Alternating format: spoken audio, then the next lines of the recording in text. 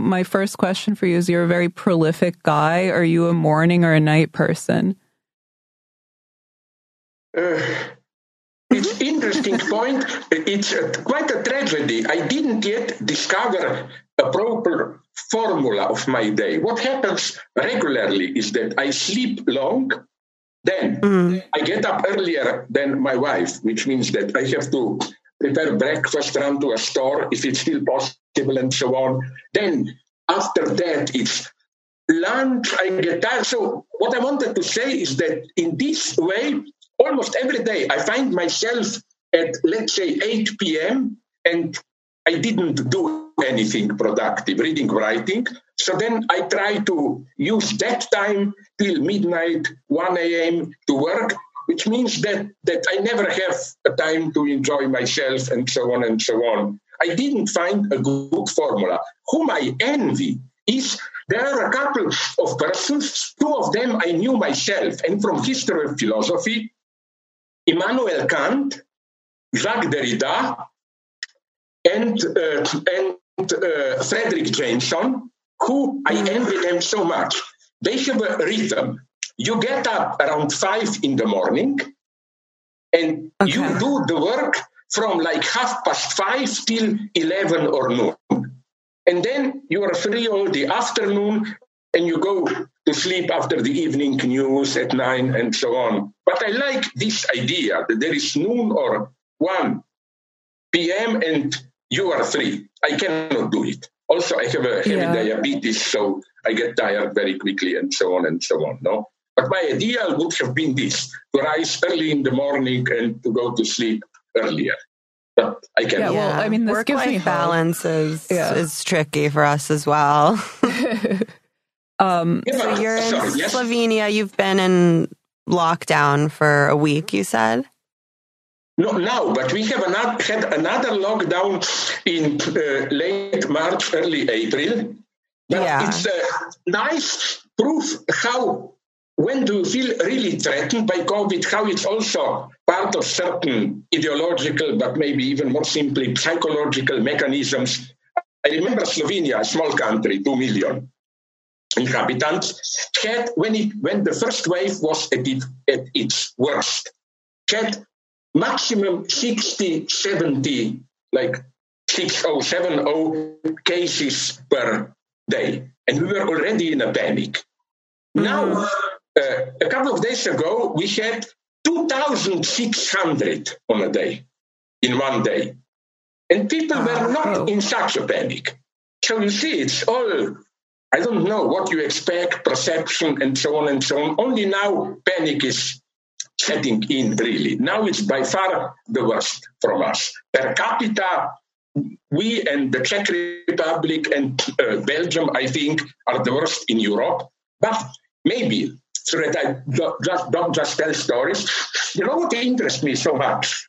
When I say interest me, it means I find it horrible, of course. Not only you in the United States, here also, all around Europe and here, the state is simply, silently doing what I call following the Trump line, losing or renouncing even control. The first step was when they publicly declared that they are not able to trace your contacts if you are positive, you know. They cannot do this. So what they did is this. First, now to get tested, you have to wait for days, blah, blah. Then till 4 or 5 weeks ago, it was that if you were in a close contact with a person who tested positive, you had to go to a quarantine. Now they renounced this. They said not enough people in the hospitals and so on. If you are in a contact with a person who tested positive, no quarantine, you go on working till you feel that something is wrong. Now, in many European countries, about a week ago, they went a step further. Even if you test positive or feel the symptoms, you don't go into quarantine, you continue to work. And because they lack so many personnel, nurses, doctors in the hospitals, It's simply that doctors with COVID are going on working. And if you test positive as a private person or whatever, they don't do the job for you. You have to try to remember who were you in contact with and inform them and so on and so on. So it's right that the state is offloading the responsibility onto. I find this horrible. Yeah. My doctor, an old lady with whom I have good contact, told me that it's horrible that now you have departments in our main hospital where positive doctors and nurses treat positive patients. It's simply positive there. That sounds very positive. But sounds very positive. Let me ask you, but on the flip side, there was like a kind of a scandal in New York City, a little bit of a minor scandal, because Cuomo announced that he would develop or roll out an app that would track your movements and your contacts throughout as you went, about your daily life. Are you on board with that? Is that something that you think? Here it will be probably a bad surprise for you. The reason I don't care so much about this is that I'm more of a pessimist. Listen, from what I know from my private contacts, in United States, that's all that I learned from Assange, Google, in China or in Israel, I know. But they are de facto already doing it. I spoke with an Israeli guy who told me that they are recording all phone conversations already for 15, 20 years. They're already tracking they are already doing all this, as we learned from all these Facebook scandals and so on. I think Julian Assange was right when he said that Google is basically a private version of NSA, National Security Agency, So I find it just a little bit hypocritical of making such a fuss out of this when at a much more brutal level, in all developed or even not so developed countries, they were already doing it. Of course, It's not perfect control because machines are stupid, because you don't have enough people, of course, then half the population would have to listen to the other half all the time. You don't get enough people to listen to this conversation. So they have to use computer programs, and keywords and blah, blah, blah. Yeah. But you probably don't know the story. A British professor of literature who worked in China told me of a comic complication he had.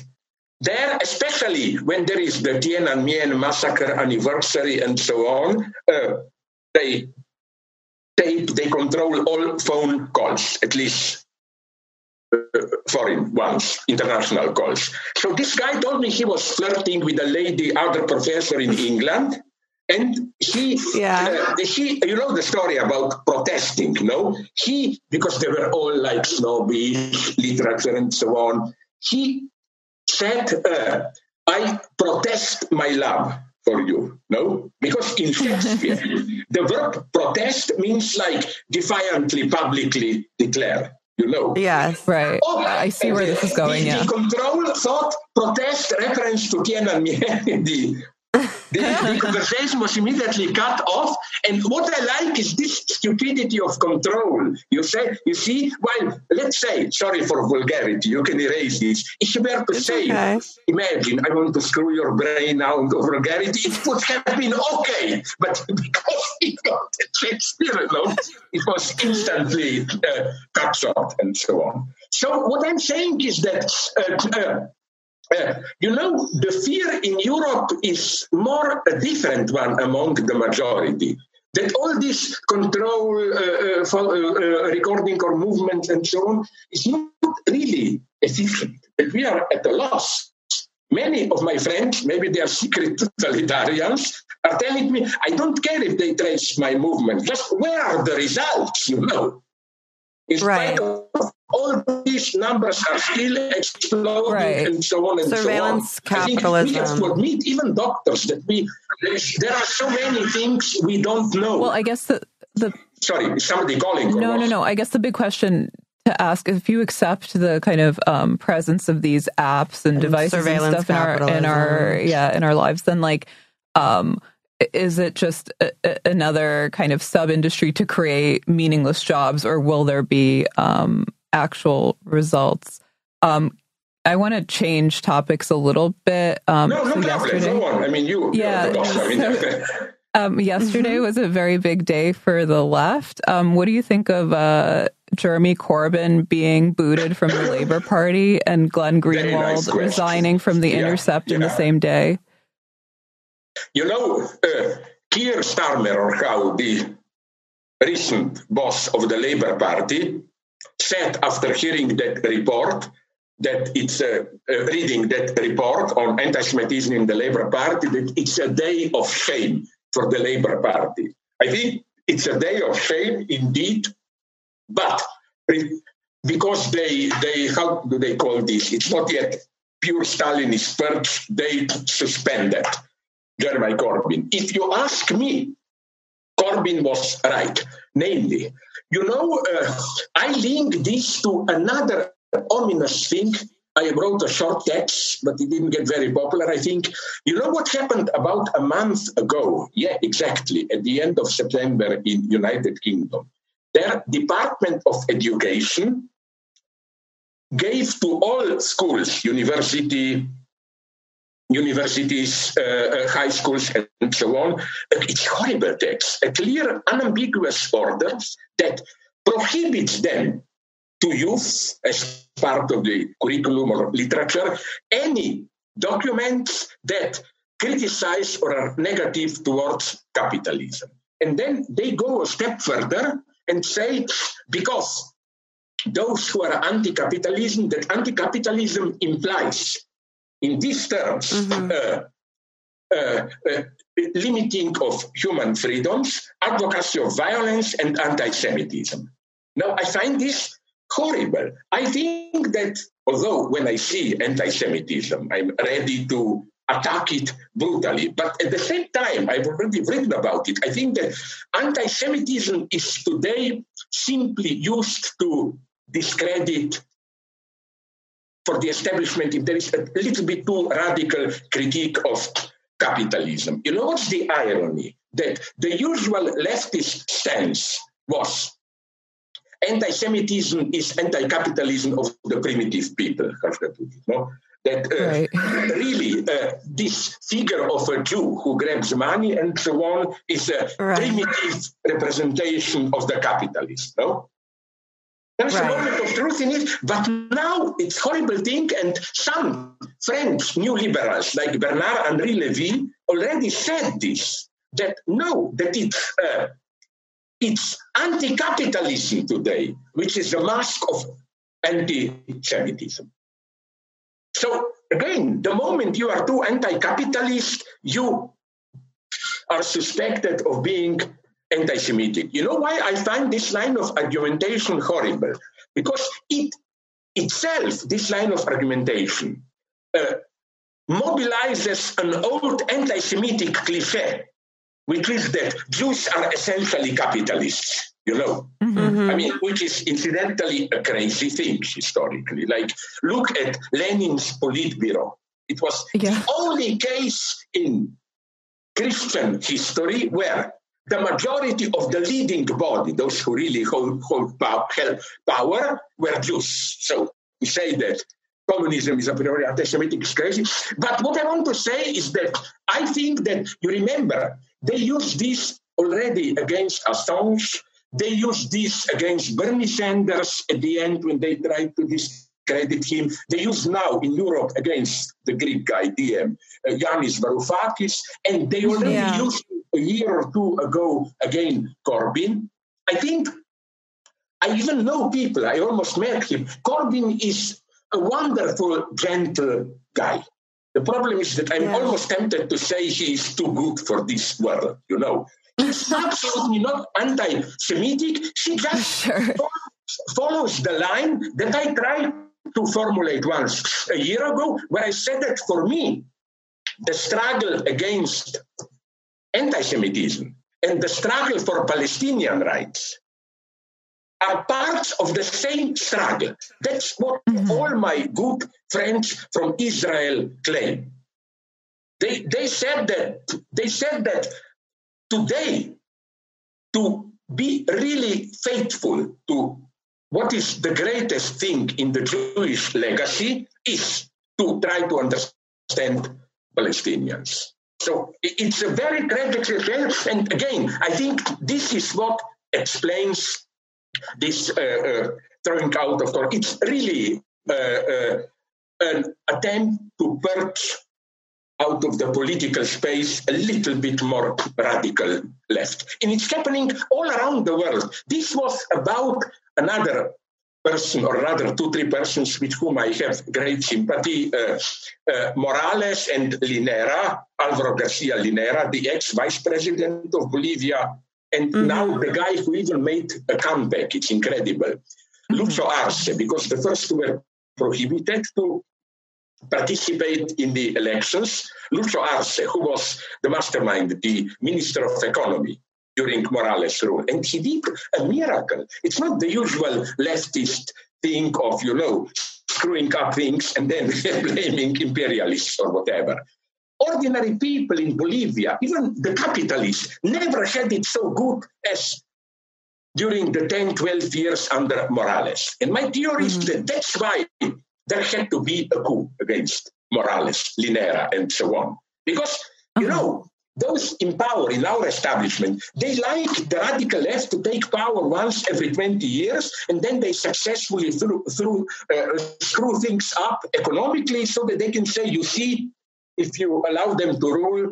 But in Bolivia, they succeeded. That's why they had to do it. Now we'll see what will happen. But I think that what happened recently in Bolivia, the return through democratic election to power of the Morales party, and in Chile, this Apruebo referendum, only now they will really get rid of the Pinochet dictatorship legacy. Because yes, in 83 onmen, Chile did return to democracy, but it was based on a constitution imposed by Pinochet himself, not to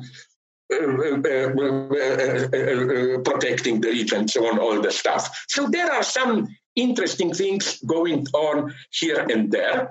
But what do you think is in store for the Labour Party in the UK?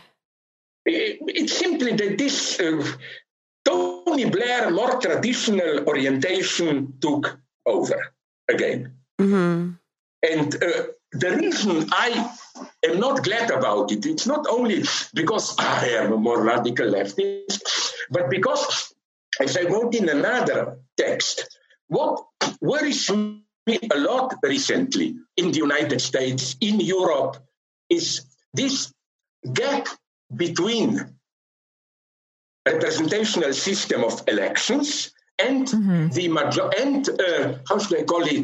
the gut feeling, the everyday life experience of many ordinary people. And there is a certain level of discontent which simply cannot be transposed properly into electoral results. Yeah. For example, I often use this example.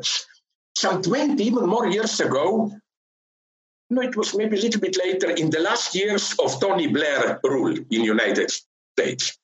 I was in England just a week before elections. There was some big TV show, asking people, big opinion poll, who is the most hated person in the United Kingdom. Tony Blair won by far. A week later, he won the elections again. So it's very paradoxical how this discontent, obviously there was some kind of discontent with the people. It wasn't possible to politicize this properly. It's the same, it's the same with France. You remember, when did it begin? A year ago, something like that, the Yellow Vests protests. Right. When they tried to politicize themselves, they accepted the dialogue with Macron, it was all watered down. It was protest which it wasn't possible to politicize. The same happened, I know, I'm friends with many of them, with Podemos, you remember, 2 years ago and so on, in Spain. Once they decided to enter the state politics. They are now part of the government.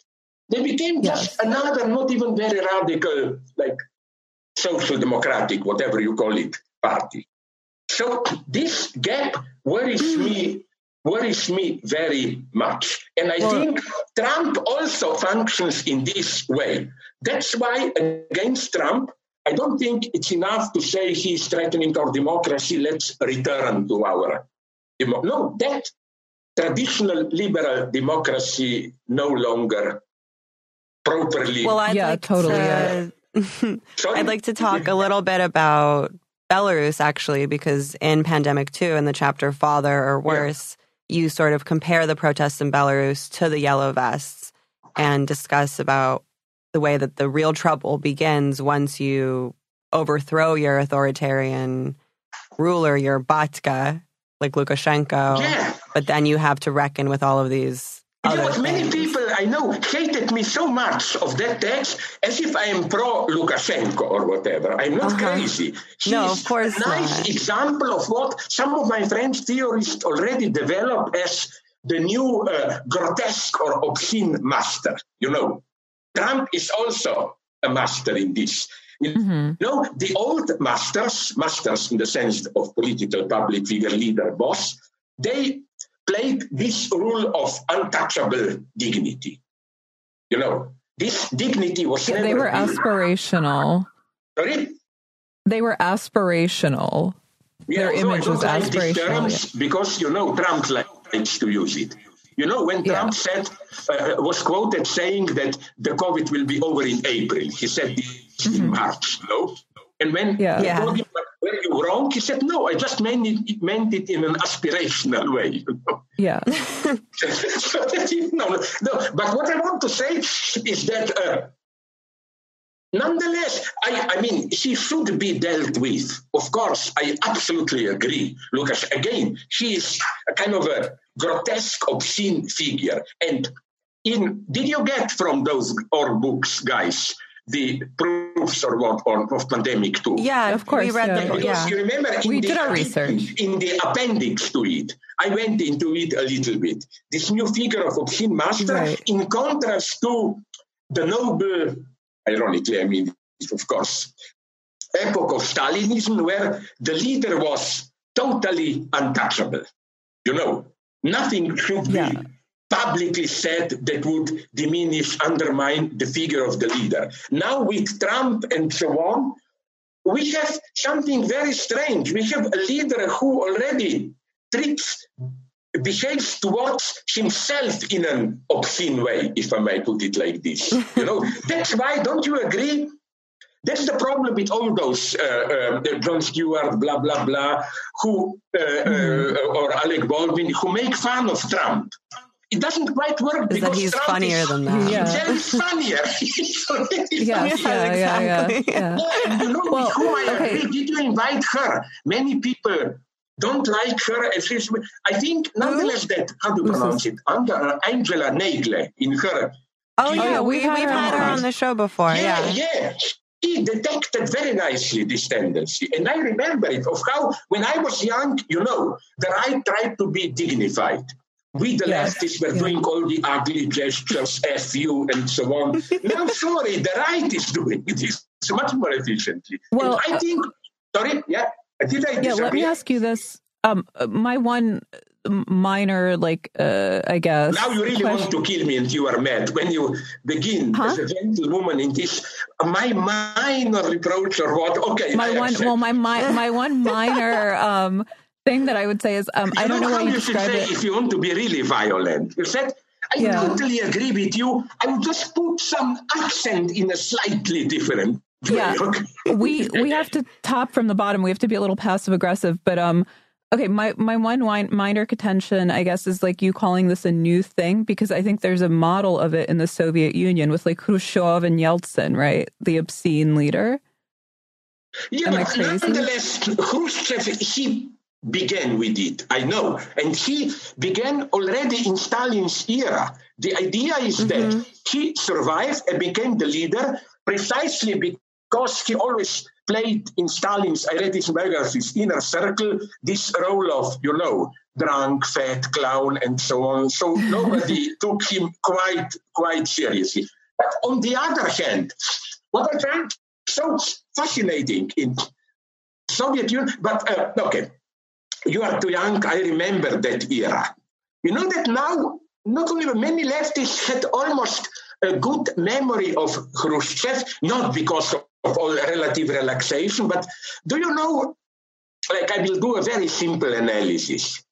Khrushchev period, at least in the late 50s, was the last period of the Soviet Union when Khrushchev and people around him, the ruling narrow circle, how should I put it? It will sound very naive, still believed in communism, They still seriously thought they will maybe do it. With Brezhnev, the game is over. It's absolutely clear that from the very beginning he was cynical and so on and so on, right. But you should tell me if you have still connections in Belarus, But I'm again not defending him. He became an embarrassment, Lukashenko. But isn't it true that economically, socially, till 2-3 years ago, till the oil crisis and so on, he wasn't doing it so bad. Okay. He enjoyed popular support for a very long time. Yeah, but for a reason. He was, a dictator and so on. But I think that formula no longer works. I meant just and a very, don't you agree, benevolent warning. What do people expect? Look at Ukraine now. Where? Exactly. Well, that's why it's sad. That's what's horrifying about it is that it's very difficult to imagine a way forward. That, yes, Lukashenko should be overthrown, but what do we do after that is... Now, my point was here another one. That's why I wouldn't fully compare them with yellow vests.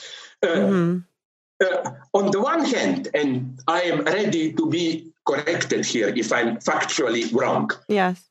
On the one hand, some of their representatives sounded to me when I saw the interviews of the opposition more like what Habermas called Nachhollander Revolution, a catch-up revolution. We just want to become real democracy like the liberal West. Yeah. But are they aware that democracy itself is in a crisis today? Well, that's another question that I have for you. We talked a little bit about the Belarus situation, and we talked about the situation in Karabakh as well. And one of the things that strikes me about these conflicts is that the people... I'm sorry if I will disagree with you, but probably maybe we'll agree. I will show my cards in advance. There I am, for very specific not private reason of my contacts, more on the side of Armenia. Because I know some of friends, Slovenia is, as your beloved president, not Lukashenko, but Trump would have put it, Slovenia is a shithole of a country, a small country and this is where I have a fond memory, incidentally, even from communist times, the last decade. 2 million people, blah, blah, nomenclatura didn't live secluded life. You walk on the street, you could have encountered the general secretary of the Communist Party walking alone without a guard on the street and so on. Mm-hmm. So my point is, everybody knew everybody else. And in the mid-90s or a little bit later, a friend of mine was a minister of science and education, and as part of the Slovene delegation, visited Azerbaijan, where they had, this is a brutal irony, they had the best government imaginable. Didn't they perfect this formula? The ex-KGB boss became a national, was it Aliyev or who is that? Aliyev, yeah. Yeah, it's a nightmare, no? So, and people also told me that you have this downtown wealthy with all the Western stores and extreme social difference. Plastic surgery, Rolls Royces, sure. Yeah. So I don't know the details, but are you also a little bit definitely more sympathetic towards Armenia? Well, my family's from Karabakh, so I have to be. She's from Belarus. I'm from Karabakh. We're like from doomed territories. You are precisely from there, from Karabakh. Yeah, on my dad's side, yeah. And as Armenian. Yes. Yeah. So I can't But these are always problems. For example, not that I am for Putin, but it's true that how do you pronounce it? Crimea in English. That's stupid. Crimea. But it's true that Khrushchev, when he gave it, only in the mid-50s, or when did Khrushchev give Crimea Peninsula to Ukraine? No. Yeah, it's fairly recent. Yeah. It was a slightly meaningless, stupid decision. Like, why?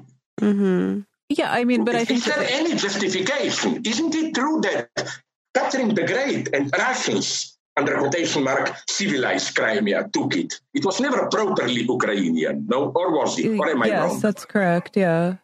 Yeah, that's how Russians view it. But I guess my question to you is that the people in places like Belarus and Armenia and Azerbaijan, for that matter, are very unironic people. They're not irony poisoned. So they take these kind of national conflicts very seriously.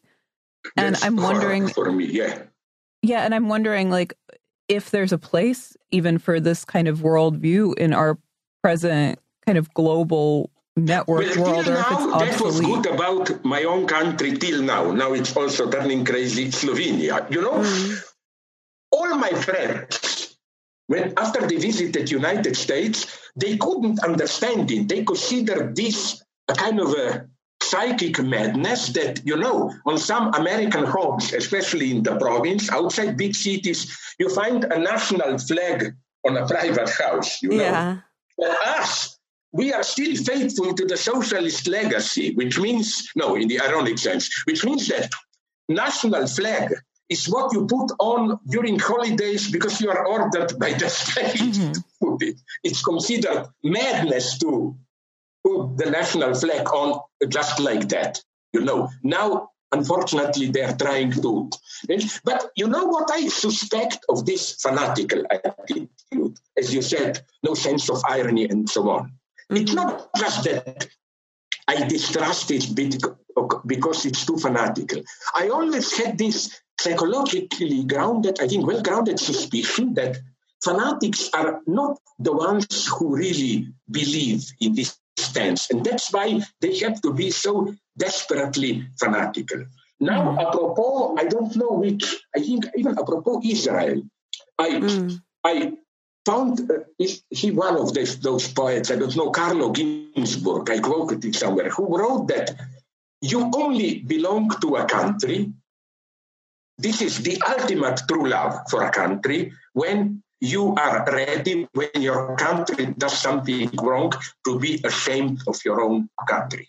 No, and I'm asking this fanatical people, are you ready when your country is wrong to be ashamed of your own country? And that's why the most beautiful story, I think I quoted even, maybe even in pandemic that I know, is that you know that way back 20 years or when, in Israel and United States, a group of Holocaust survivors who were old enough to be still alive and their sons, daughters, published a text claiming now we, Holocaust survivors, are ashamed of what Israel is doing to Palestine. That, that is for me true love of your country. And so if you cannot be ironic towards your country or make bad jokes about it, you don't really love your country. And that's why, maybe this will amuse you, that's why I am sometimes politically incorrect and so on. And, you know, I must tell you this, you know it. The most beautiful thing that happened to me is my younger son, when he was going to elementary school more than 10 years ago, had a black boy as his best friend, you know. And I was all the time, you can imagine, making, I don't dare to repeat them here, you will get in trouble, bad-taste, mockingly racist remarks. But this was our game among the two of us. That black boy, we were good. So once that black friend of my son rang the bell to visit my son, and she entered. I said, okay, because I was in a very bad, depressed mood. I said, okay, go in, nice to see you. And then he went in to play with my son. My son knocked on my door like, that Marvin, the name of this black flag, he said, Marvin is worried. Why didn't you insult him? What's wrong with you? Do you hate him now? Yes, he got it. There is no love without this irony. And I say proudly, I only had a couple of them, but in all my love relationships, we established a kind of codified form of this kind of mutual loving humiliation, which has a very beautiful logic behind it. The message is not, I really mean it, but the message is, our love is so strong that we can even talk like that and know that it will not get hurt, Like, if my wife asked me, what should I do? And my standard answer was, of course, jump into the toilet bowl and flush the water after you or whatever. I mean, there are much worse things and so on. But you see, this is, again, that's my paradox. This is what worries me about these people sensitive to their national identity and so on and so on.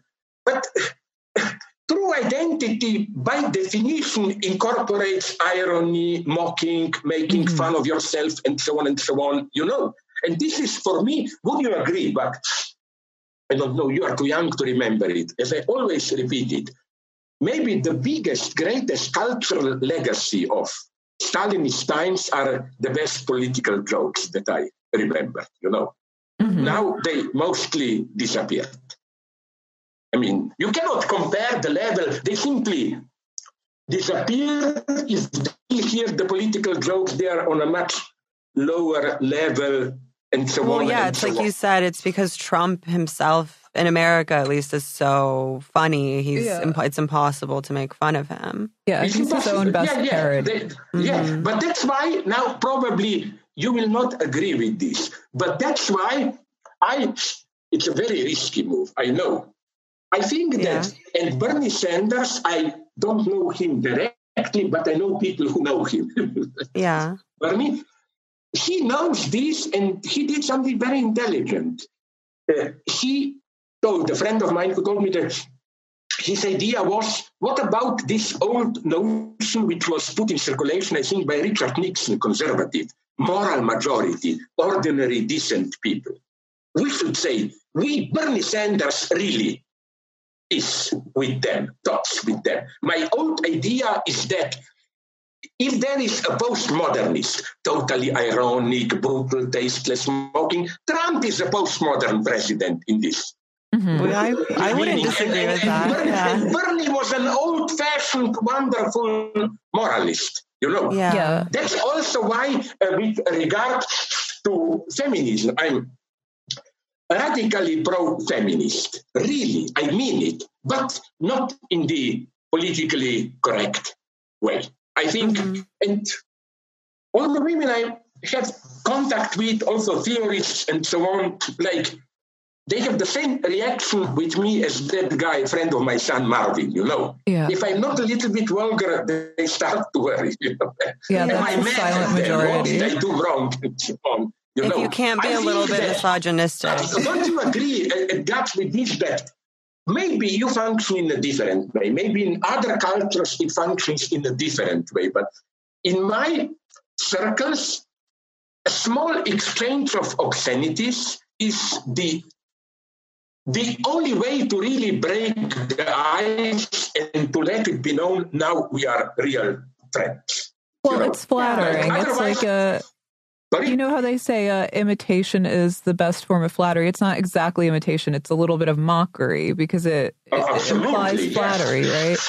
It's flattering, but my idea is here, of course, I agree with you, a step further, that only through mockery can you really demonstrate that you belong to what you are mocking, making fun of, I don't trust fanatics, not in the sense they are too fanatical, but that deep in them, they really don't believe in what they project. Like, I will give an example which you will find difficult. That when I was in Ramallah and some other parts of Palestine, okay, this is the most bourgeois city life part. I discovered that they have a wonderful sense of humor, making fun of Christians, of Islam itself, and so on and so on. Probably, if I were to repeat in the West what my Palestinian friends were telling me, if I were to be in France, maybe my throat would be cut now or whatever, So even Islam is not as fanatical, the majority. Not as humorless as they might seem. For example, I quote them I forgot which of my book, I think Puppet and the Dwarf, the best Christian jokes, making fun of Christianity, I heard them from Palestinian Christians. There are still 5% among Palestinians who are Christians and so on. For me, and that's for me, what's the problem for me with politically correct stance? The problem is that double. First, it tries to regulate what cannot really be regulated because it's a domain of ambiguity, irony, and so on. And what they don't get in some of them is that you can formally follow all the politically correct rules, but really you can still remain, your message between the lines will remain aggressive, racist, and so on. And on the other hand, you can make statements which may appear to be aggressive, but everybody will immediately see that it's an act of friendship. For example, and this is not yet, I think, in my Pandemic 2 book I've written now, didn't you have now on the East Coast, there where you are, a big scandal with that, how do you pronounce the name of that old painter? Gaston or whatever. Philip Gaston. Philip Gaston. You know what shocked me there?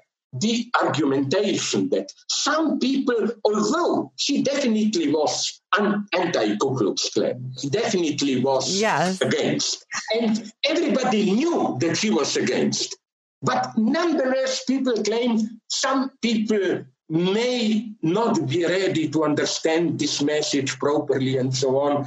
This is liberal political correctness at its worst. Yes, this fear that, and you know that Slovene, some point they were more famous than now, relatively famous, hard military, not even punk rock, like Laibach in Slovenia or Rammstein in Germany. Some of my liberal friends express this worry. We know it's meant ironically, blah, blah.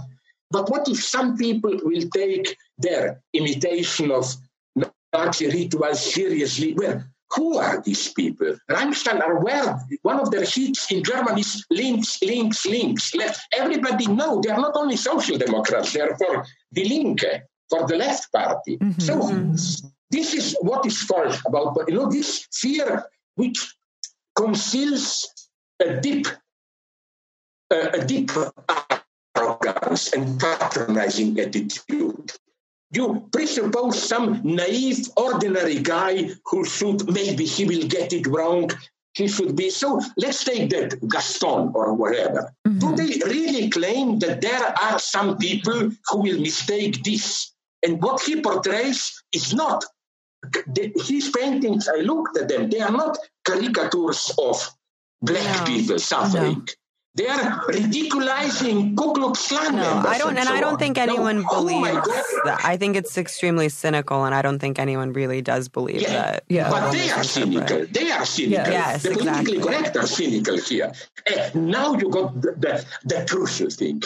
Maybe the two of you are not so totally stupid because you say correct things. Sorry, I always dig my own grave because now you said something wonderful. It's not just that those who oppose this, are too severe and so on. No, I think there is something deeply cynical, as you said, in this politically correct radicalism. The problem is this, not that they are too fanatical, because what shocked me many times when I spoke with them is, but you also must have experienced it, because you maybe have the same problem of me. You are not purely American, you are white, but, you are not purely American, but you are still white and so on, not black, Asian. So I noticed how, because you are still considered not the real other, to whom we should behave in a totally respectful way. What they politically correct white minority, they are allowed to treat us in a way that if they were to treat like this blacks or Asians, it would be immediately considered racist, how many times 20 years ago I heard when I told a simple joke, maybe in your primitive Balkan you can talk like this, but not here, all of a sudden primitive Balkan and so on and so on.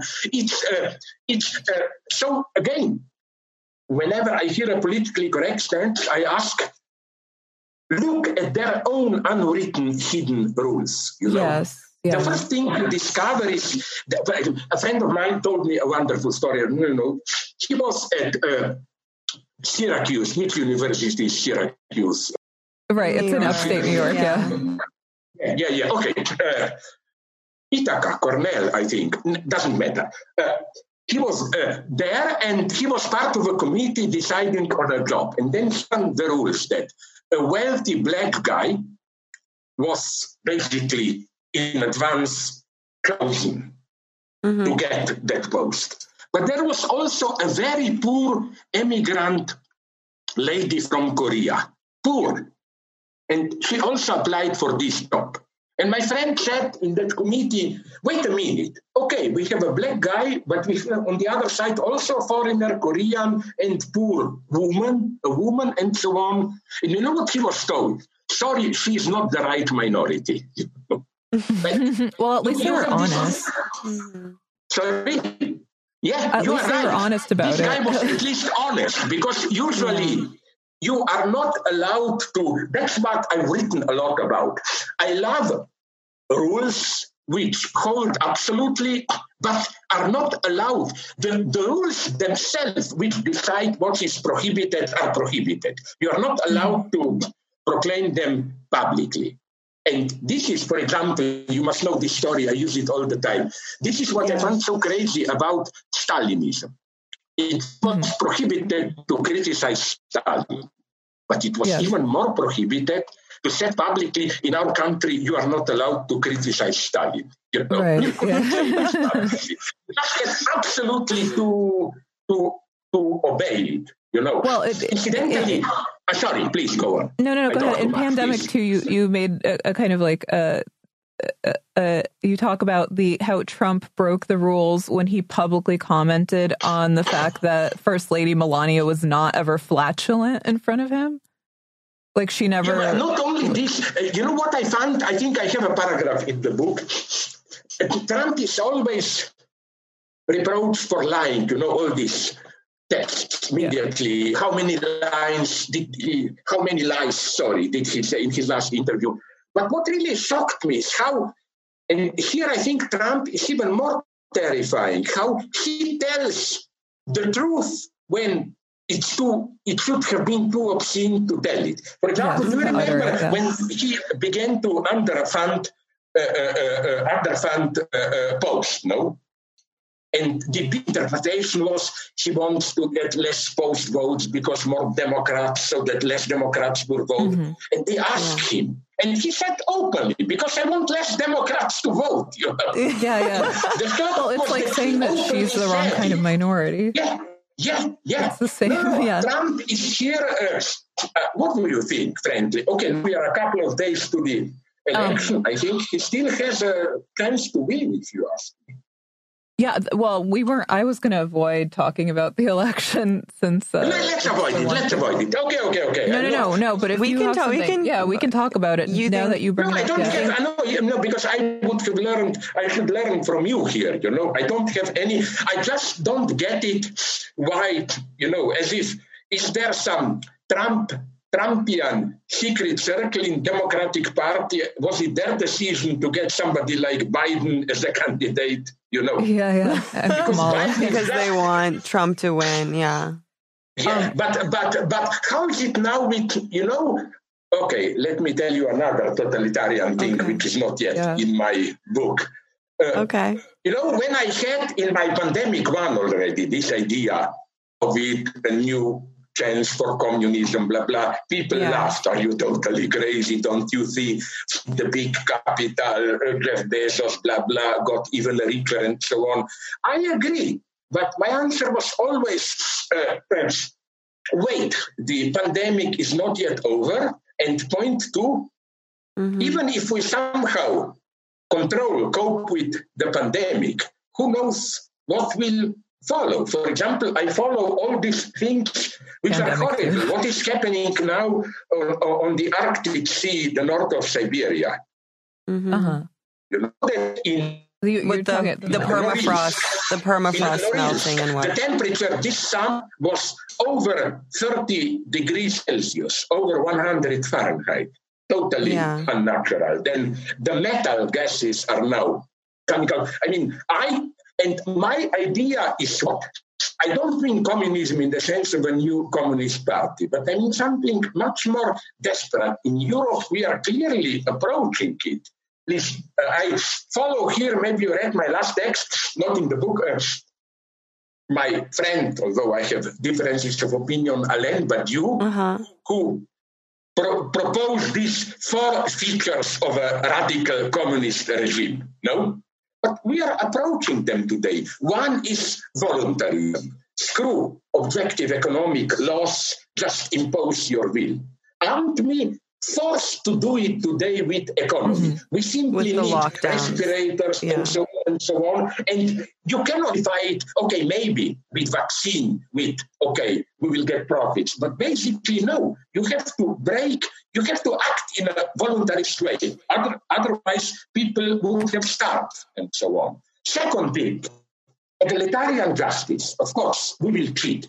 But somehow everybody accepts that the vaccine should be a test. It should be available to everybody. It's ethically a monstrosity to claim just that strata or part of the population should survive. The third thing, now things get more problematic, terror. Yeah, we need terror, of course not in the fascist or Stalinist sense, but in the thing of not only control, but whistleblowers, denouncing, and so on and so on. And the last thing, trust in the people. Yes, you have to trust the people. It's clear that the state apparatus cannot do everything. So, of course, those in power are trying successfully to twist the pandemic in that direction. But I still stick to my analysis that pandemic was a heavy blow, even a death blow to capitalism, and that here I follow my good friend Yanis Varoufakis, that what is now happening is that, when people tell me you are crazy, no revolution, the same system will go, no, but capitalism is already changing. Do you know what radical changes are happening now to capitalism? Not because of any radical evolutionary movement. Just as Varoufakis told me, did you read about 2 months ago or when it was announced how unemployment exploded, economy, the greatest recession after early 1930s and so on, stock markets went up. Yeah. So financial regulations follow their own path, which are now almost totally disconnected from profitability of actual capital and so on. Things are changing so radically. A new form of capitalism is already emerging, and that's my fear. Sorry.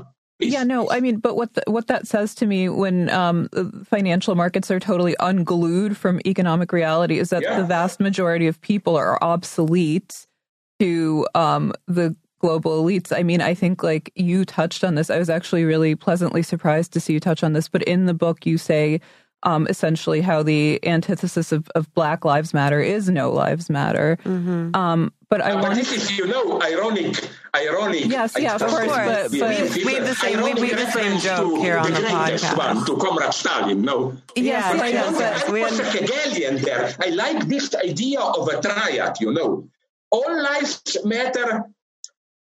Black lives matter. No, Black lives matter. All lives matter, and then no lives matter. But now I elaborated it. because I will use it again in a different way. In what sense? It's a wonderful paradox. Can I go a little bit into not too heavy philosophy? Because of course.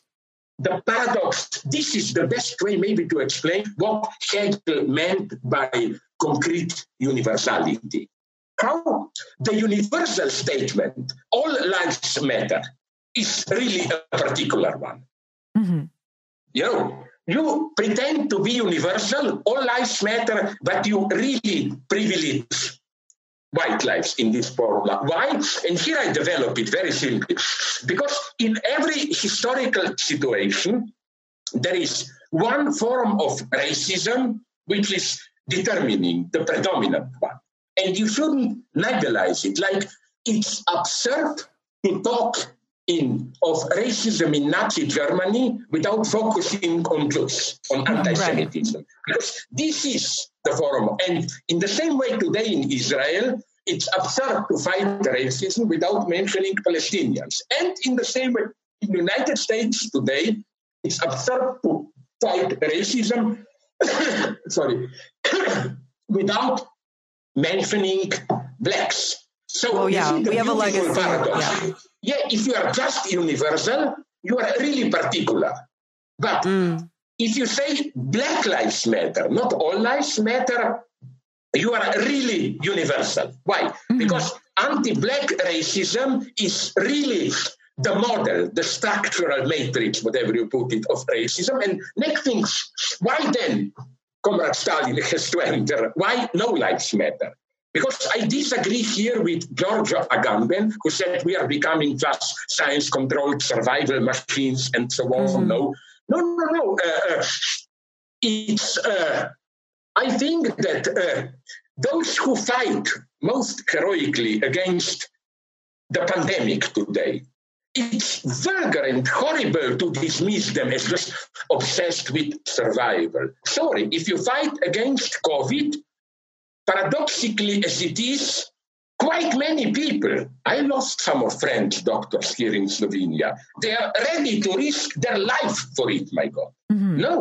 Struggle against COVID cannot be, it's also a struggle for dignity. It's also a struggle for justice. It's not just this cheap survivalist biopolitics, just numbers matter, and so on and so on, So it's a much more complex situation. Right, it's about in pandemic too. Sorry, please. In pandemic too, you talk about how COVID, ecological disaster, and racism are all kind of connected and comprise sort of the bigger existential new forms. And that is crucial, because I'm not saying anything original if you say this, but you must also know how the whole strategy.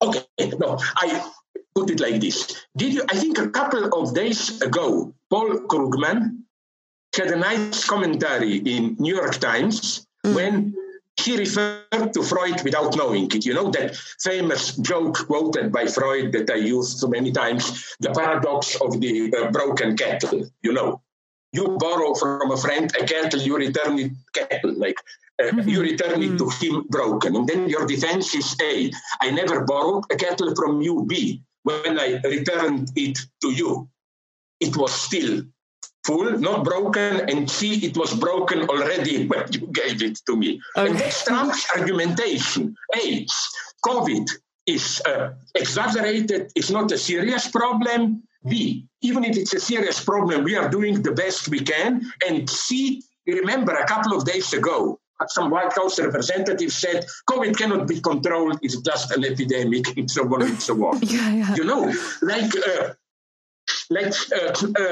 It's important how they try to deal with it, and what they try to prevent is precisely to see the link between pandemic and other, how pandemic is linked with our global way of life, with ecological problems, with other problems. It's crucial to see this, but I don't know how it is in the United States. There also, even in Europe, the typical conservative reaction is, yes, COVID is serious.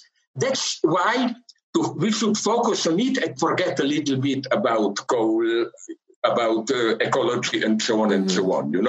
They use it very manipulative. Or let's forget about I don't know, racism, about everything else, and so on and so on. And this is the big struggle today, to find to make people, but it cannot be done just by saying this. In practice, people should experience the link.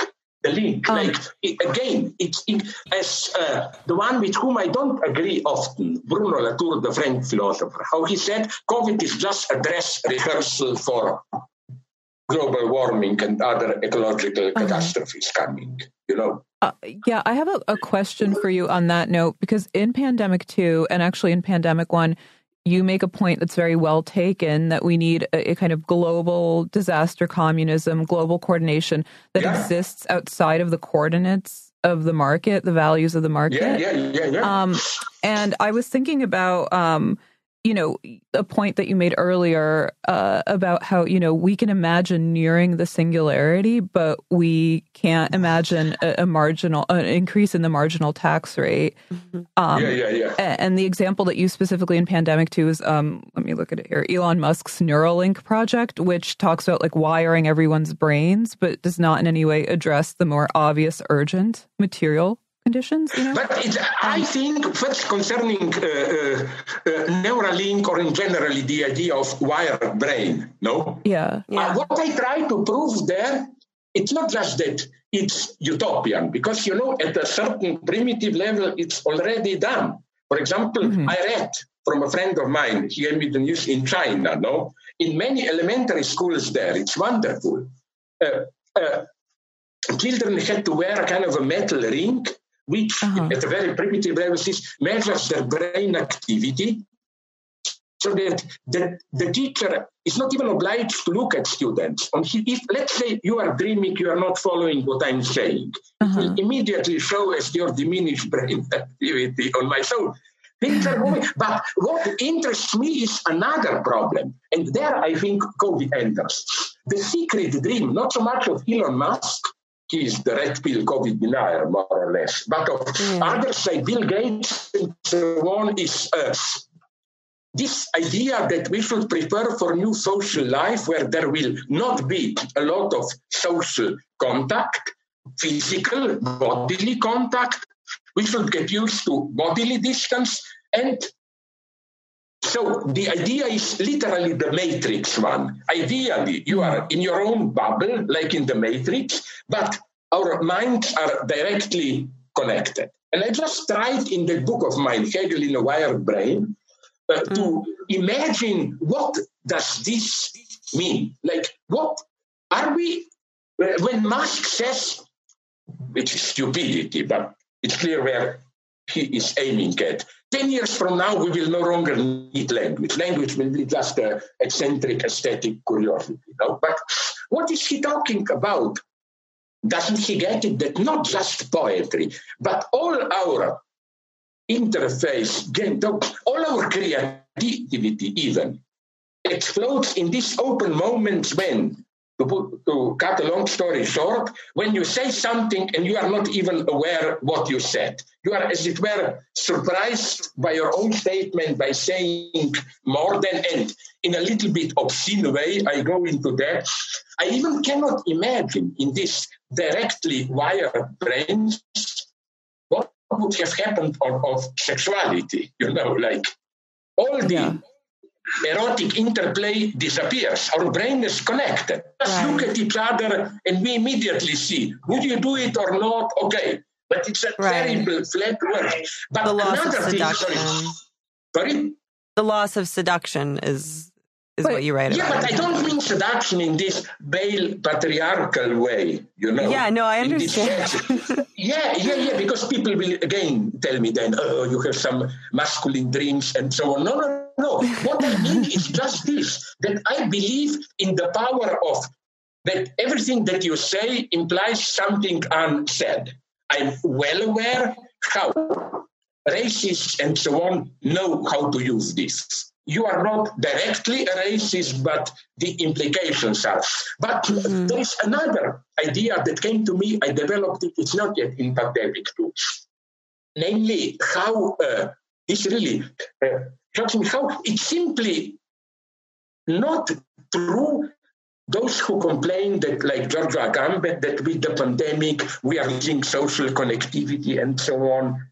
No, we are just maybe up to a point losing bodily proximity with others. But socially we are, as you said at the beginning, we are more connected than ever through digital media and so on. That's the paradox. At some level, bodily we are alone. But at the same time, it's because our digital media are controlled phones and so on, we are more socialized than ever. So the paradox is that precisely today, in the pandemic time, where people spend enormous amounts of time on the web and so on, it's maybe more difficult than ever to be really alone.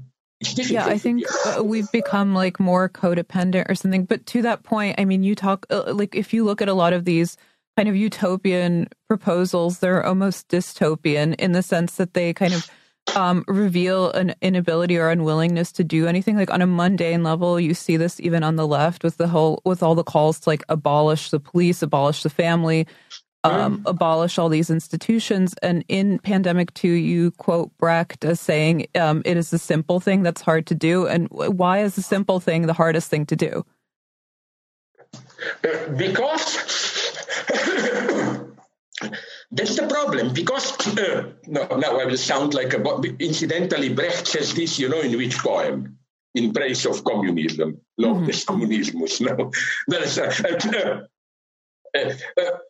no, it's basically a variation of how we are often not even aware. For me, capitalist ideology is not some ideology developed, deployed in complicated theoretical statements. It's our everyday life, and we simply accept it, that certain things cannot be done. And this is, for me, what fascinates me, this everyday power of ideology. Ideology, for me, is not, again, something that you put in textbooks. That's why, for me, one of the definitions of ideology is that you claim the ideology is dead. No, the strongest period of ideology for me was 1990s, the Fukuyama era, where we thought we are the out end of history. Right? Yeah, the end of history. Yeah. So, but that's why I see, maybe I'm too madly optimist. As many commentators, I quote them in Pandemic 2, even in one, I think, noticed how, nonetheless, with the epidemic, things which were unthinkable a year ago are now accepted. For example, just imagine somebody proposing a year or two ago, we need more socialized, developed healthcare. We need some form of basic income, and so on and so on and so on. Now it's accepted. Of course, those in power try to manipulate it in all possible ways, but they are already reacting to something that it's becoming more and more evident. So I wonder what will happen now in Europe when things are really, going bad. Most of big European and small European states moving back to a quarantine and so on and so on. Everybody knows that it will be, not to mention health problems, new suffering, it will be also a problem of economic problem. It will be terrible. But what interests me most, and these are my favorite parts of the book there, it is also a kind of existential, almost I would say, philosophical problem. I don't think all people who protest masks are just crazy Trump nationalists. It's something horrible that is happening. Our basic mode of everyday life, communicating with others, socializing, and so on, is interrupted. And it is a horrible thing. We will really have to construct a new normality. And this will bring, all my psychiatrist friends are telling me, tremendous mental health problems.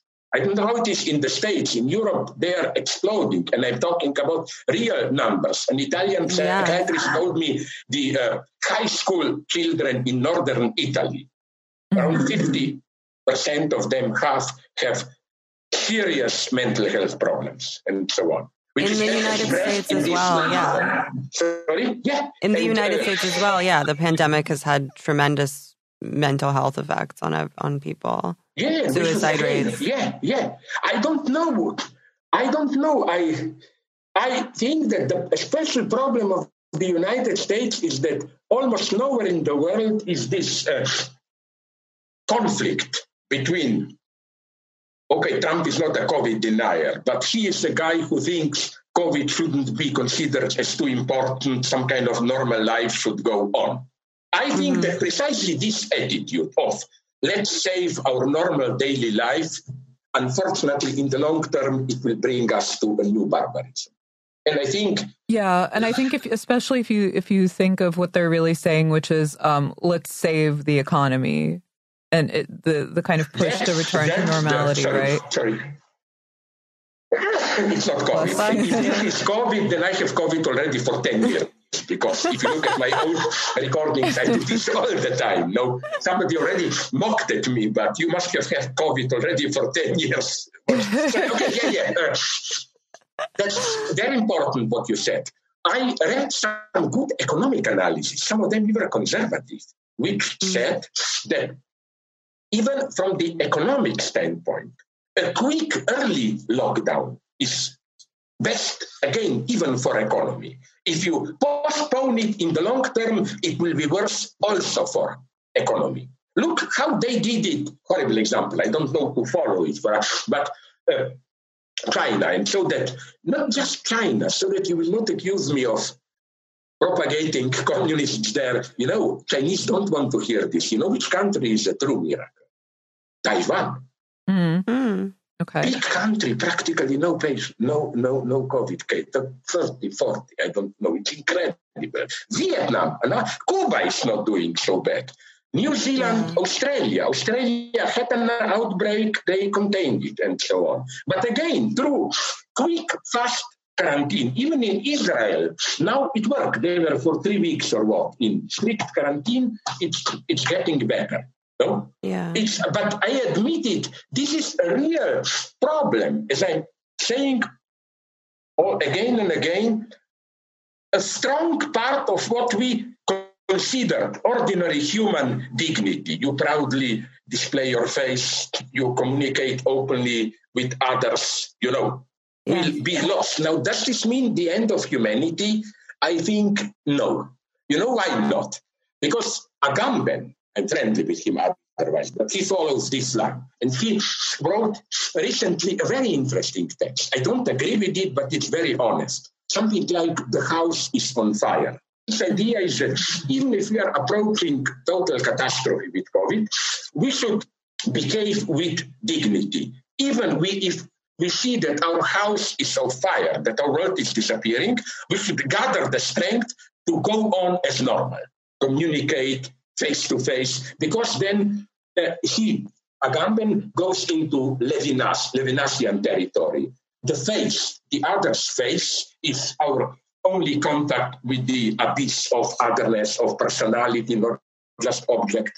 I disagree with it at a theoretical level already. If there is a place where you really go deep into another person, but you don't see his or her or their face, it's psychoanalysis. Freud was very wise here. Yeah. In psychoanalytic session, it's not face-to-face. Face-to-face is just the so-called preliminary encounters. Once things really start, the patient lies on the couch, if you're an analyst, sit beside him. Freud saw this very clearly, that face is at the same time, I would put it, the ultimate mask.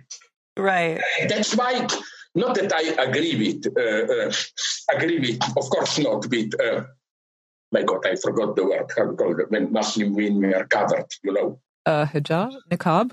Yeah. Not that I agree with it, but I'm saying that, because the problem with Islam I have, if they praise so much some feminist Islamists that hijab enables you to retain your privacy, blah, blah, blah. Well, My answer is it would have been good then if also men were to be ordered to wear hijab, Right. Like, nonetheless, since it's only women, not men, no? You cannot abstract from this idea of, that the message of hijab is nonetheless only men, fully free being can show their face. But I don't fetishize the face. This is an old paradox that I repeat in all my books. The problem with masks is that, not these faceless masks, but masks that you wear, a wrong face, that they can tell more about you than your real face. Did you see the Jim Carrey movie? The Mask? Yeah. The correct piece is that mask can be more you than your stupid face itself. Something that you repressed can come out in a mask. When he puts the mask on, he becomes his shadow, his true self. It's one of his best movies, if you ask me, apart from the utter vulgarity, Dumb and Dumber. But that's my private secret. I don't want to talk about that. On the question of psychoanalysis and putting on a mask, I wanted to ask you about kind of like an obscure thing.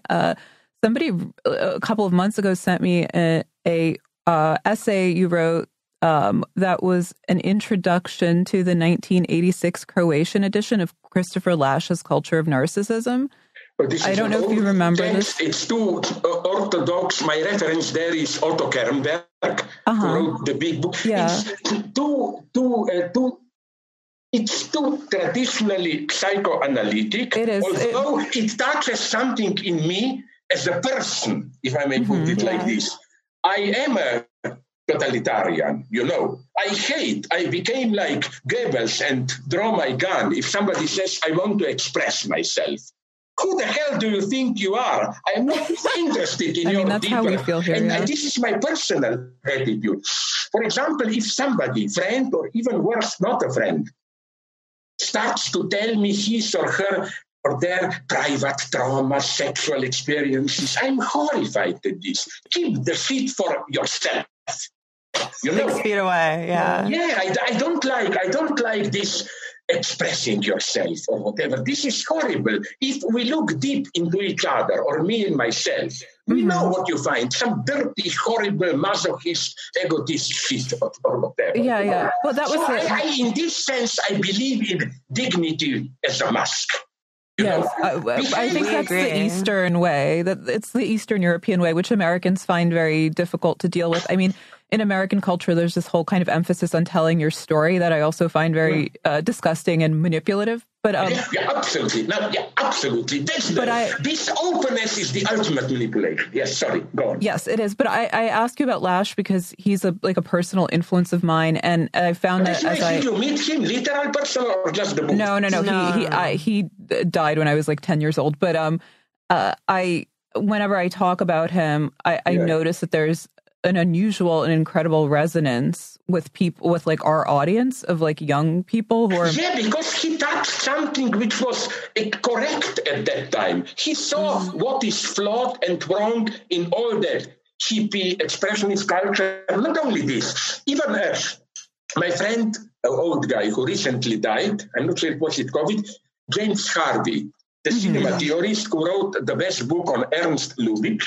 He, as it were, without knowing him even, applied Christopher Lasch to Hollywood.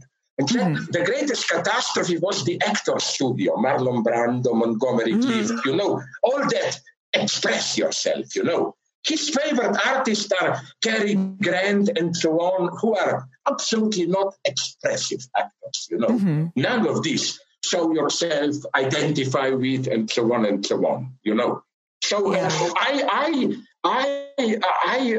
still find some people, you must have met them, they try to dismiss Lasch as secretly almost neoconservative, whatever. All the time, yeah. Yeah, but no, I'm absolutely on his side here. But my question is, how did you even kind of get it? Like, how did he come on your radar? How did that project come about? If you remember, if you don't, you can tell me. It's a totally crazy story, extremely superficial. Okay.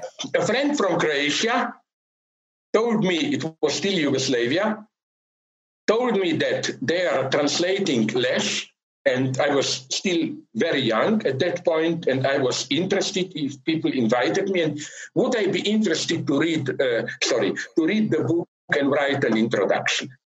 It's as simple as that. That's how I discovered him. And then I immediately fell for it, and I even read some Safe Heaven or whatever, some Heaven. In one in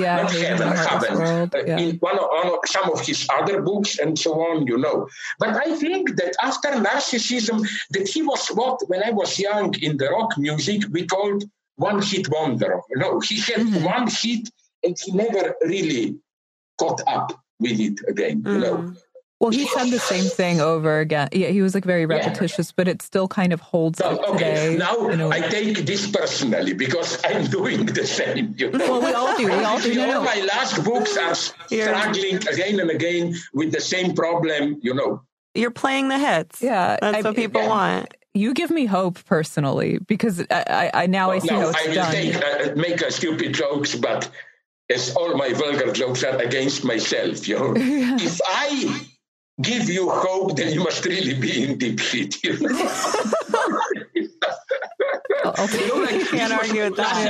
Answer to a student after some talk in New York who came to me and said, I would need a psychoanalysis. Could you be my analyst? I told him, you are really mad. If you... No. I mean, you give me a hope as somebody who wakes up late in the day and often repeats themselves. Yeah. No. Now this is my metabolism too, and I think not as bad as others of my friends, but still, like, on the other hand, I have the real heavy diabetes,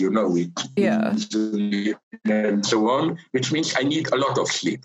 So I need from 1 a.m. till 10 a.m. It's the basic 9 hours. It's very sad, and then a short nap in the afternoon. But let me tell you something. I long for when I was still a strong Stalinist. 20 years ago, I had such a strength, not physically, but like spiritually, that I was able to skip 2 nights working if there was an urgency.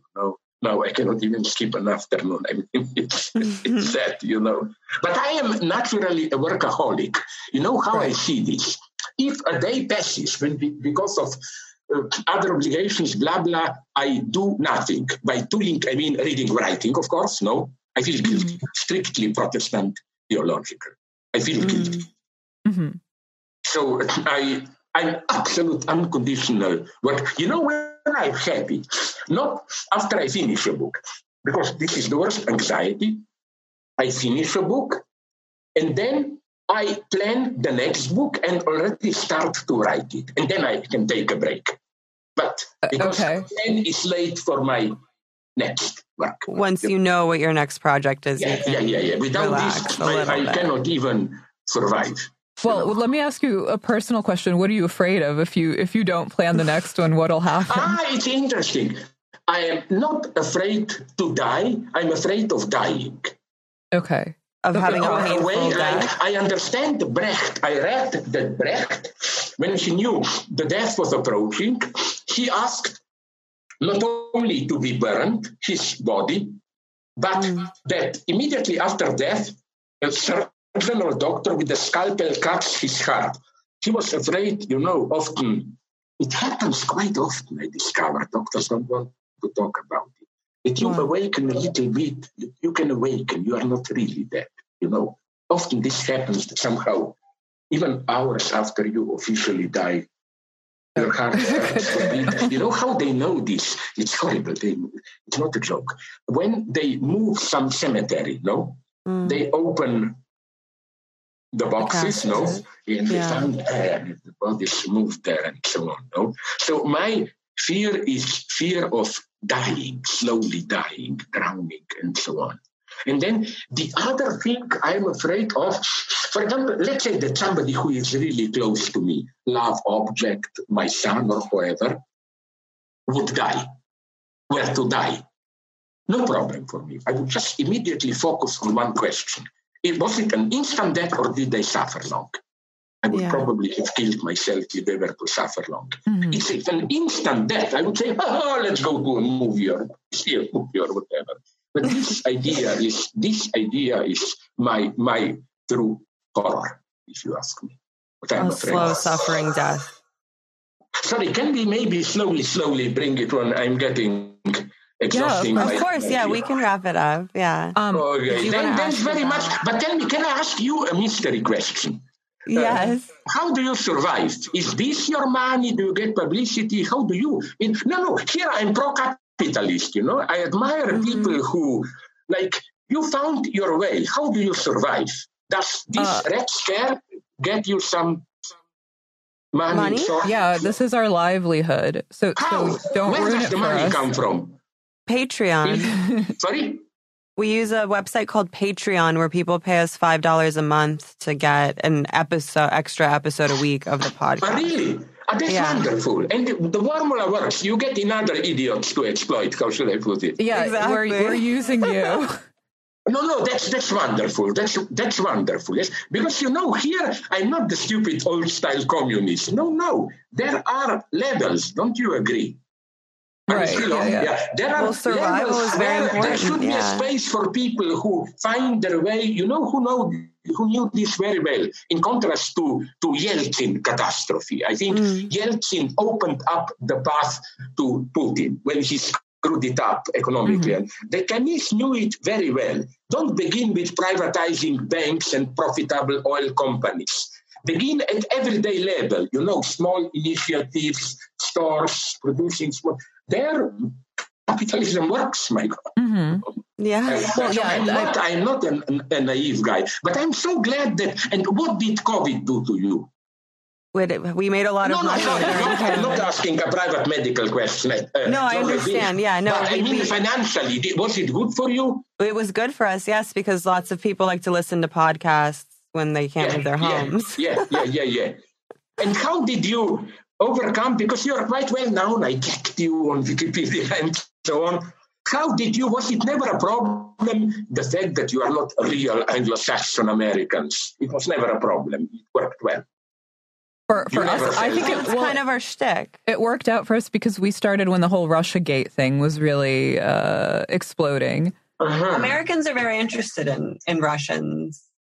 Did you see the TV series? I quite liked it up to a point. I don't have time to watch them. Americans of two KGB I did, spies. I enjoyed that. Yeah. You know which series I now saw? And some of my friends, like Alenka Zubank, think that the guys maybe really knew of us. Rake, not rape, key, like K, Rake, R-A-K-E. An Australian series about a crazy lawyer. And there are so many references to my Alenka Zubančić, Mladen Dolar's texts, Like a lawyer says, this is not only nothing, this is less than nothing. Then that's my book. Then another guy develops a point about Preston Sturges, I think Sullivan's Travels, or with comedy, which is as if taken from Alenka Zubančić's book and so on. So don't underestimate Australia in the sense I wouldn't be surprised. they have good TV series there, That's for me civilization. I think serious civilization is defined by two things. That you have good detective writers and good TV series. That's why Iceland, Reykjavik, and so on, I love them. My favorite place almost in the world. They have now Valhalla Murders and so on, excellent TV miniseries, I cannot. I was going to ask you for your recommendations. That's a good idea. Yeah. But you can get them, Yeah. Longleaf, Pirate Bay, and so on. Yeah. I met, when I was the last time in Sweden, the guy who was the first who put together Pirate Bay. And he told me a wonderful story how respect survives. He was put in prison for a couple of months, because of Pirate Bay. And there, not only were the guards very respectful towards him, but they asked him for autograph and allowed him it still works, you know. Well, it's like you say in Pandemic too about the Somali pirates. They had to turn to piracy because their oceans were depleted. And we have to turn to I don't sympathize with them, but it's true. People often think these are just violent Muslims. They don't know this, my God, no? How will your Belarus do now? Because one of the main sources was reselling cheap Russian oil. No, now the time is over. Well, there's a big tech sector. There's a big, there's a lot of tech IT workers in Belarus who are sort of at the forefront of the political opposition, from what I understand. So they'll transition to a liberal democracy and a tech economy. Thing, you know, when I was the last time, some 3 years ago, in Petersburg, but this is prohibited name. I don't know Petersburg, I only know Leningrad. When I was in Leningrad, you know that opposite my hotel was something called Belarusian food store. And I didn't know, you know what was the point? Belarusians did an ingenious thing, friend, explained to me. You know, the Crimea occupation, blah, blah, and then boycott of Russia. Yeah. But Belarus was not under boycott. They opened out in all Russian cities dozens of stores where you get typical Belarusian products, Stilton, Camembert cheese, French pâtés, and so on, you know. They just imported it, packaged them, and oh my God, that should survive. Lukashenko is bad. That spirit should survive, I think. No, but sorry, if you are from Nagorno-Karabakh, do you have some latest news? How does it look now? Sorry? Because now Azerbaijan is now again making an attack, no, or how? Are you a pessimist there? How will it end? The war? I'm a pessimist because Azerbaijan is aligned with Israel. And, also, you know, but this is the perversity. Azerbaijan has Israel and Turkey. Yes, and I mean, you know, like there's obviously a historic quarter in Jerusalem of Armenians. The Hitler, I think, alluded to planning the genocide or the Holocaust based on the Armenian genocide. It's very perverted,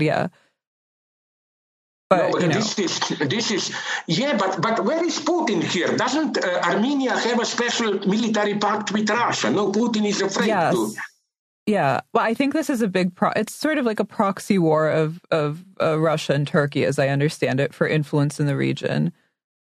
So I think the fact that Russia, I mean, it gives me no pleasure, but I think that Russia, Russia being on the side of Armenia is the bulwark that keeps them from being annihilated, essentially. So it has some good point. Nonetheless, it's because of this that Azerbaijan cannot make a total attack on. I think historically, because I mean, the thing with Belarus and Armenia or Karabakh is that these are kind of totally forgettable countries that nobody cares about in the West.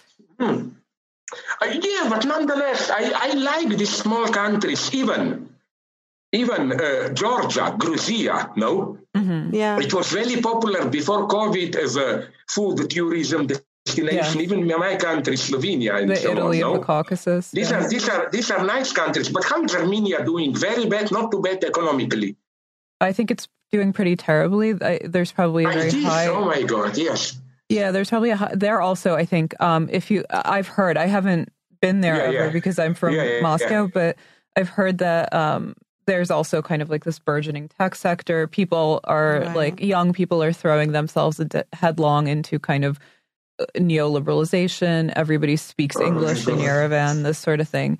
Nonetheless, what you mentioned now, you know how often I mentioned it. Yerevan, my favorite city in the world, you know. Yerevan, Radio Yerevan jokes, you know. They are among... You mentioned Yerevan, no? Yerevan.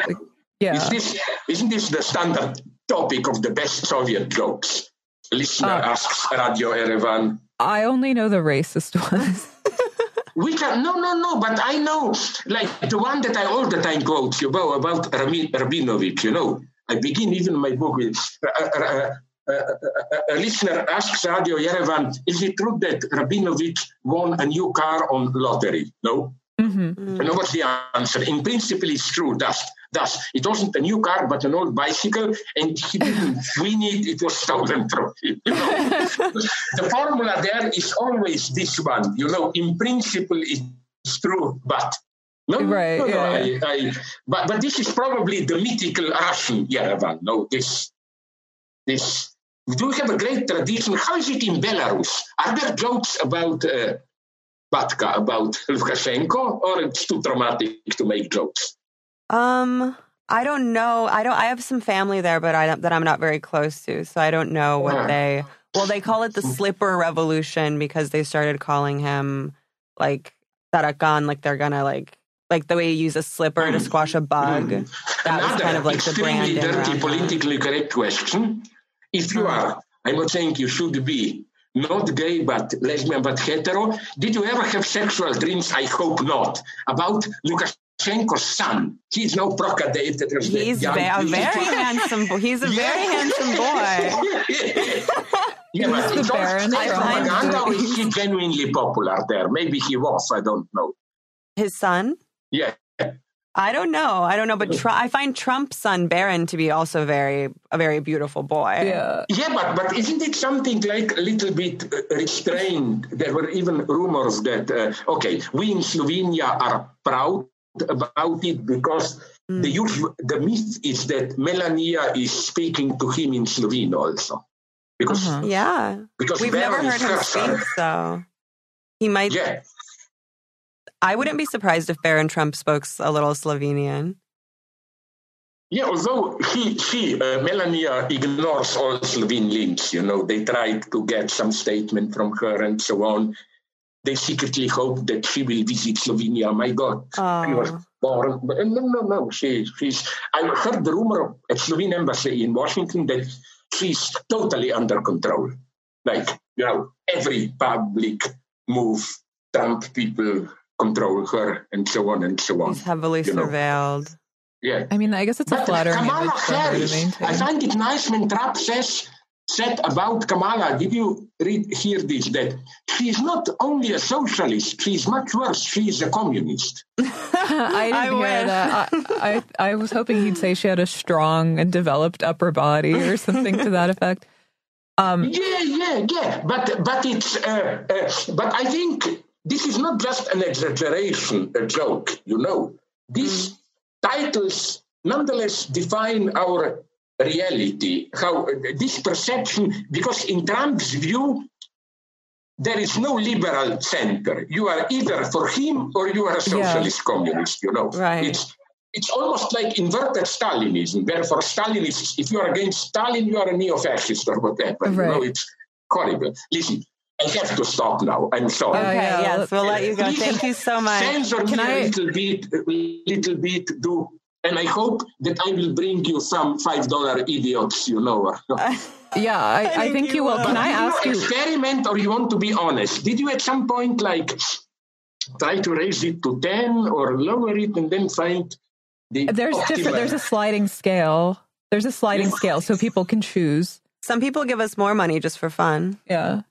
Really? Oh, you should five is the minimum. Support this fun, this type of humor, giving you more money. No? So, okay, I really wish you all the best, all success. We wish you the best too. Thank you. Don't make me appear too nervous and stupid if you can do some benevolent censorship when I am stupid. Thanks very much, and go on, please. Thanks. And let's hope that we will survive this shit, you know. But in New York, we're a little bit better now, no? We are, yes. Yeah, but still, is it true that still, I mean, that downtown Soho and so on, that it still have that? It's not really alive again, no? But that was before COVID. A lot of the storefronts couldn't pay their rent, so it was already pretty kind of that's crappy. Horrible, yeah. But I read different, but it does feel alive. Just in this COVID year, that from Manhattan, only almost 500,000 rich people moved out, you know. Buying houses in where New Hampshire and all that Long Island area and so on, you know. Yeah. Listen, all the best to you and survive. Thank you, Slavoj. Thank you. How do I go out here? Okay, I will learn. Have a time. Bye-bye. Thanks. Bye.